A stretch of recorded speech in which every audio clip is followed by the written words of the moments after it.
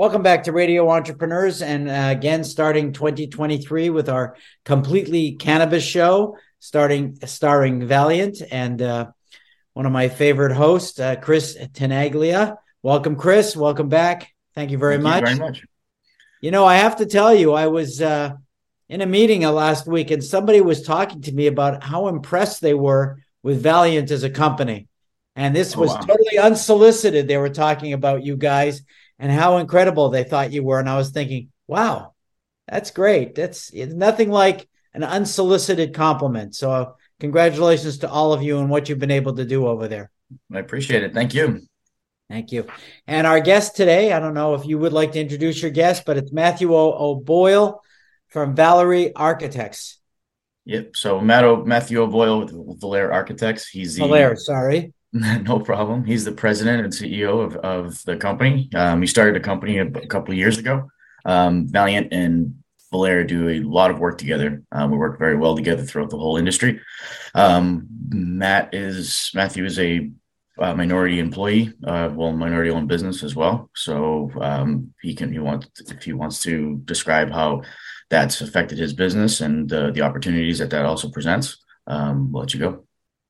Great. Thank you. It's good to be here. Appreciate the invitation this morning.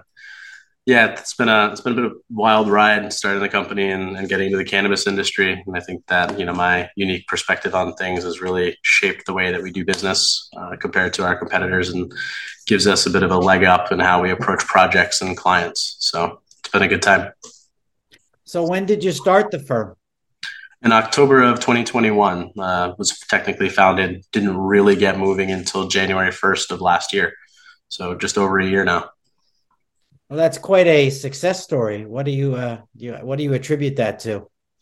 A lot of hard work and good people. We were lucky enough to hire a couple people pretty early on. We're up to 5 people now in the new year, looking to continue to expand. But really, it comes down to the people, and our clients are good to work with, and really successful projects kind of lay the groundwork for a successful company.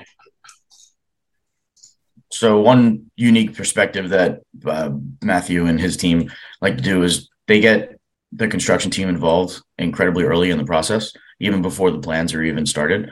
That way we can give our take on, depending on the geographic location, depending on how big the building is, just to do our take on the building. So sometimes an architect's take on a building is different than the builder's take, and how much work can actually be done. Whatever you draw on plan sometimes can't actually be built in this specific scenario. So Matthew's been incredibly instrumental in getting us on projects and being able to work together and ultimately saving the client money on a lot of those aspects. And Matthew, I've worked with architectural firms in my consulting practice over the years. And, when they're working in industries like pharmaceutical or different things like that, there's specific designs, hospitals.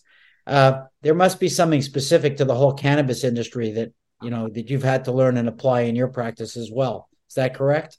Yeah, absolutely. And the really interesting thing with the cannabis industry is you have two opposing design problems that you have to approach. Dispensaries and cultivation facilities are wildly different. There's really not a lot of overlap in the design and function of those two facilities. So banking on a lot of experience of retail fit out, both managing clients' budgets and schedules for a retail location, which are typically pretty tight, but understanding the technical aspects of a facility and the operational expenses that can be incurred if your design doesn't flow with your daily operations. We're talking a very significant amount of money that can be lost every day if the facility isn't designed correctly. So that's the experience that we like to bring. And that's my focus, is really the efficiency of the design.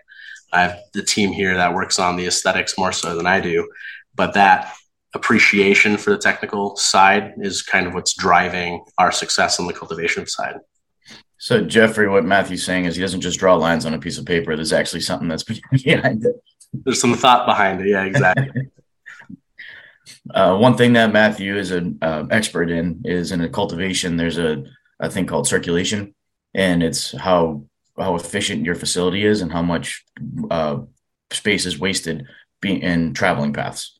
So before he gets his schematic designs down, he takes all of that into consideration and finds the most efficient means of egress throughout the whole facility to make sure that the circulation is minimal throughout the whole process.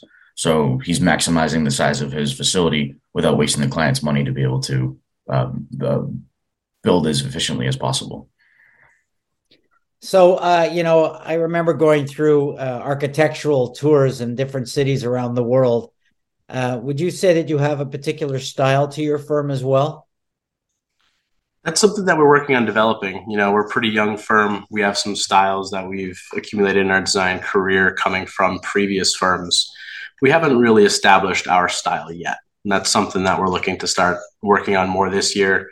We probably have about 12 active dispensary projects right now where clients are starting to lean on us a little bit more for design. That's allowing us to express ourselves more so than, maybe even just 6 months ago. So it's huge on our list, and it's something that we're really excited to get into. Matthew, what's your next target markets you're going to be getting into? Right now, we're focused in New Jersey. It's kind of the hot spot. We have 5 dispensaries that we're actively working on down there, probably another 4 or 5 projects that are currently under contract review. That's becoming more of an established market. There's a lot of names out there. We worked with Lady M, who was one of the first 7 to get approved as a Class 5 retailer in New Jersey. We're also working in Connecticut, which is an emerging market, having just legalized recreational sales, but also the social equity program is very robust in Connecticut. We have 2 social equity cultivation clients in the state, very large operators. And then forward thinking even further is New York. New York's kind of the giant looming in the background for all these states, and we'll see how that shapes up. But that's really what we're focusing on right now. They call it the on-off button. Yeah. Hurry up and wait. Yeah. That was what I was going to ask you about. You have to keep your finger on track of which states are going to be exploding next, correct? Absolutely, yes. So we went to several conventions last year, one in New Jersey, one in Massachusetts, one in New York. And the New York conference felt a little early, even though it was pending to be legalized. It wasn't quite ready for the market of clients and owners to be at that conference and really kind of getting their feet wet. New Jersey was different. That was definitely another year ahead of New York, and a lot of potential clients were there to start understanding the process, collecting professionals and a team to put together to get their dispensary or cultivation facility operational within the next year or so.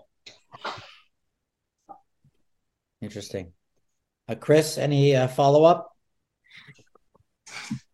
Just wanted to know what's the target size for, since you built you've designed and built with us and other contractors, 15 facilities now. What's your optimal size for a cultivation now that you've seen it in multiple states, Massachusetts, throughout Colorado, everywhere? What is the optimal size to build out for the most efficient, schedule wise, and the easiest for you?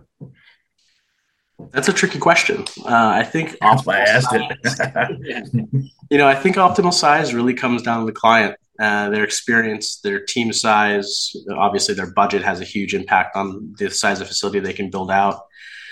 You lose a lot of efficiencies on a small grow. We've done micro grows down to 2,500 square feet, very simple projects, but you have a lot of overhead and professional design fees, licensing fees, real estate, lawyers, et cetera. And the cost per square foot goes way up. The larger your facility, the cheaper your cost per square foot is. Obviously, your capital investment is much higher, but you're also allowed a lot of efficiencies in a very large facility that really increase your bottom line at the end of the day. But programming, understanding budget, that's all part of our job. And that's something that we can work with the client from the very start to really understand what is their optimal size. All very interesting. And Matthew, we really appreciate it. And since you're in such an emerging industry, I assume you're going to come back again with Chris. But if someone's looking for you in the company, how would they find you? Sure. My contact information is on our website. All my clients have my cell phone. I usually give my cell phone out. My personal business philosophy is communication and contactability is incredibly important. And I hear that from my clients a lot, that the previous architect never picked up the phone. So I really do pride myself on being reachable at just about any moment of the day. Good. Chris, if someone's looking for you in Valiant, how would they find you? Well, Valere and Valiant both have the same philosophy when it comes to being able for reachability and picking up the phone. As everybody knows, my cell phone number is 617-462-6900. 7895. And you can also reach us at valiant-america.com and contact us anytime. And it's funny. I was away with my wife last week, and somebody asked my wife, "When does Jeffrey work?" And she said, "When clients call him." Cool. So I know that philosophy as well. Remind everybody that this is Completely Cannabis, sponsored by Valiant. And we're going to take a break, and we'll be back next week with Valiant and Completely Cannabis.